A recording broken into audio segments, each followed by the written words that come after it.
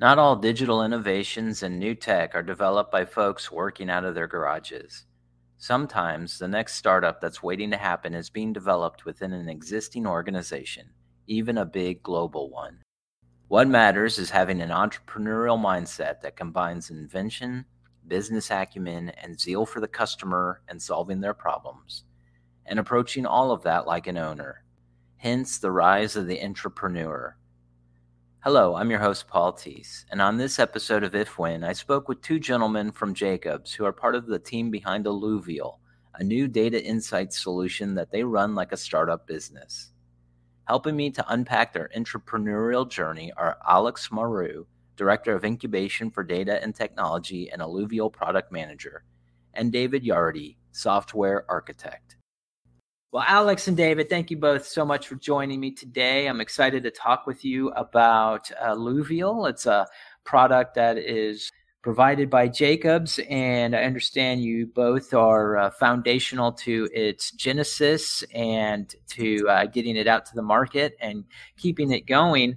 You know, it's really fascinating to me, this idea of intrapreneurship. You know, you've got a multi-billion-dollar global corporation, but yet it creates that space for innovators and entrepreneurs such as yourselves to come up with like new products and new ideas that you can bring to the market, in a sense, kind of like a startup, you know, within a big corporation. And so, hats off to both of you for having the moxie to do it. And, I'm really looking forward to kind of learning about the dynamics at play and how you made that happen. Now, Alex, let me start with you. You know, what inspired you to start up this product in the first place? Thanks, Paul. Yeah, I'd say the big thing is friction. We didn't go out and say, hey, let's build the thing. It's going to solve all the world's problems. It's more like we need a better convenient way to deliver. People were having issues just sharing their dashboards with clients. And that's where it came out of. And so it started with one project, and then we moved to another project, and then through word of mouth, people had their projects that they wanted to be able to deliver this way. Mm-hmm. Yeah. So let me ask you, so you say dashboards, right? Can you explain a little bit about what the Alluvial solution is, and how somebody would use a dashboard to serve a client, and how this kind of helps them do so? Yeah, good question. So people will come with their data on a project, right? Jacobs is going to be contracted to design something on the earth, right? Something living. With that design or analysis, there's a ton of data that's being generated, right? For that. And all the way to delivery, and then afterwards in the data lifecycle, people need those insights, right, to make better decisions about what they're going to do with the design. So there could be some collaboration that need to happen, both at the operational level, like within the project, or even at the meta level, like scope, schedule, budget, what we call project controls. Mating up the project controls with some of the design data as well is a big deal. So that's really the idea there, is to enable folks to be able to share that with their clients, and for the clients to be able to log in and as stakeholders provide comment, and everybody's working quicker towards delivery. Okay, so it sounds like it kind of was first started as like a value add, so that folks within the company, i.e. Jacobs professionals who are trying to serve clients, could provide better service or have some more insights into something and how they're serving clients. But it sounds like you, from what I understand, you realized there was a benefit that clients would actually pay for this solution. What convinced you? Walk us through a little bit of like that, that illumination, that light bulb moment where, it was like, yeah, clients would pay for these insights, and here's something that we could productize and sell to them. I'd say there's multiple ways clients are paying for it, right? The big way is it's freeing up billable throughput. What I would say, we have people who were trying to share their data and insights with their clients. They couldn't do that. They were kind of landlocked, right? They had to worry about cloud hosting. They had to worry about getting licenses for the software that they were developing on.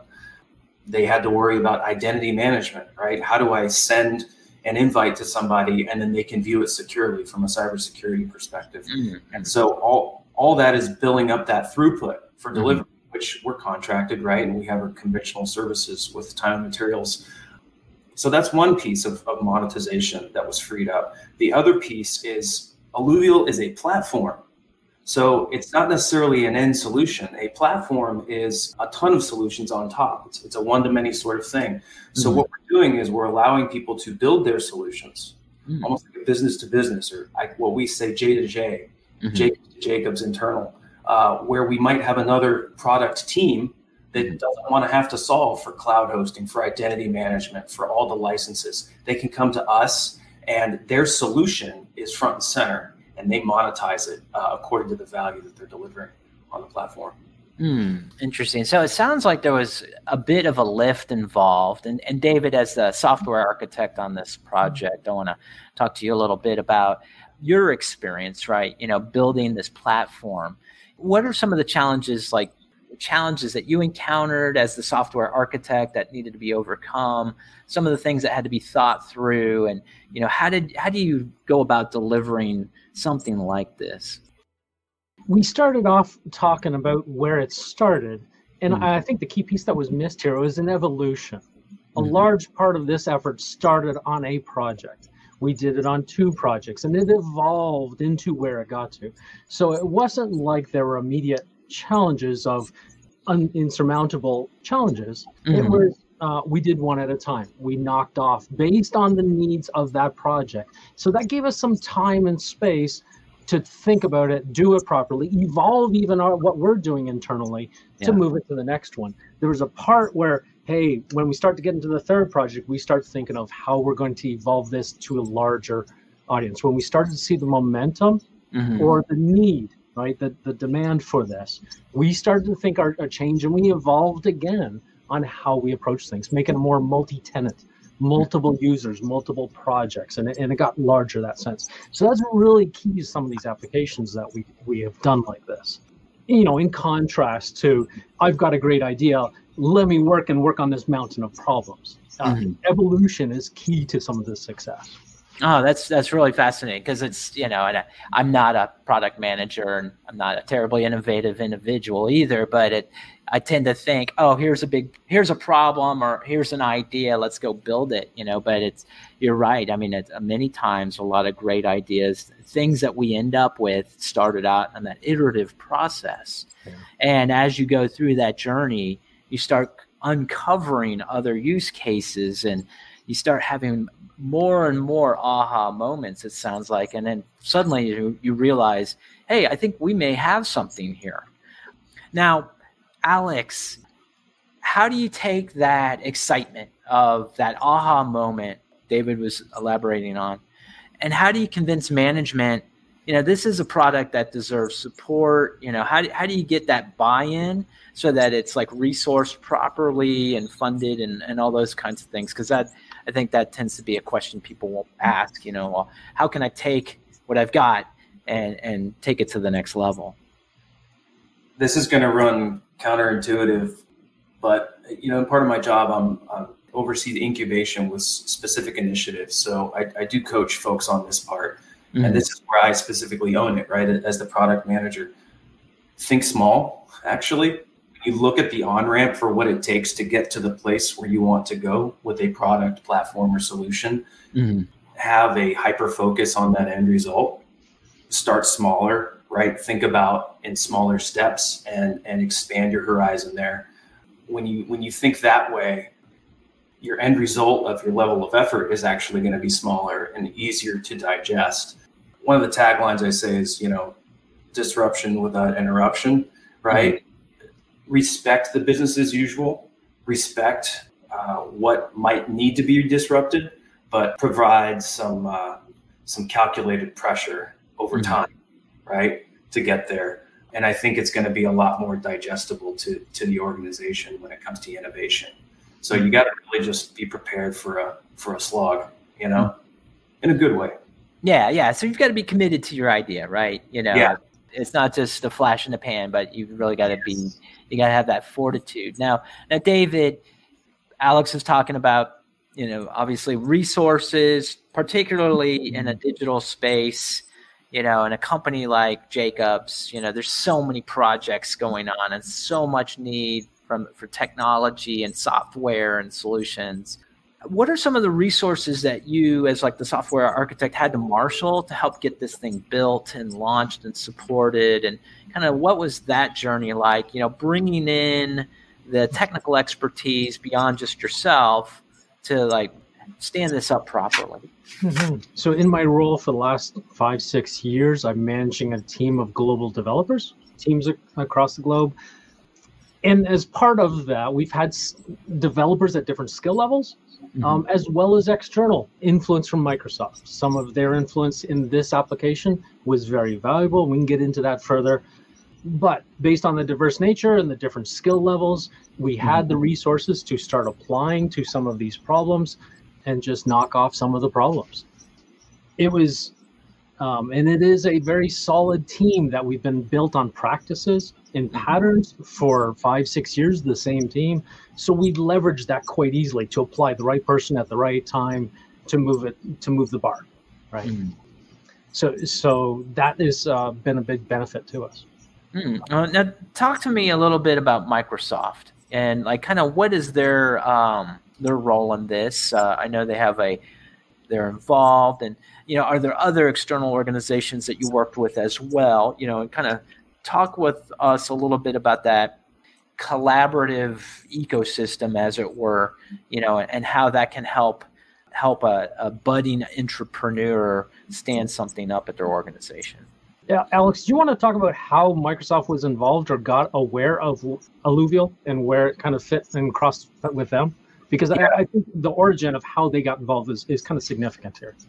Yeah, I mean, it started with I was reading some docs about how we could deliver Power BI, right? We had a bunch of people who were using Power BI on the desktop side, and Power BI is a data analysis tool, and they needed to be able to share that with their clients. And I looked at some of the different licensing schemes, and a lot of our legacy licensing schemes that we have for delivery to our clients over the web are named user, and that doesn't really pair up well with the ebbs and flows of consulting, right? If we can instead license based upon capacity or actual usage, it really bodes well for us, both for the vendor and for us, for the value we're delivering. And so Microsoft has a product that allows us, it's called Power BI Embedded, which allows us to license the capacity versus the named users to deliver.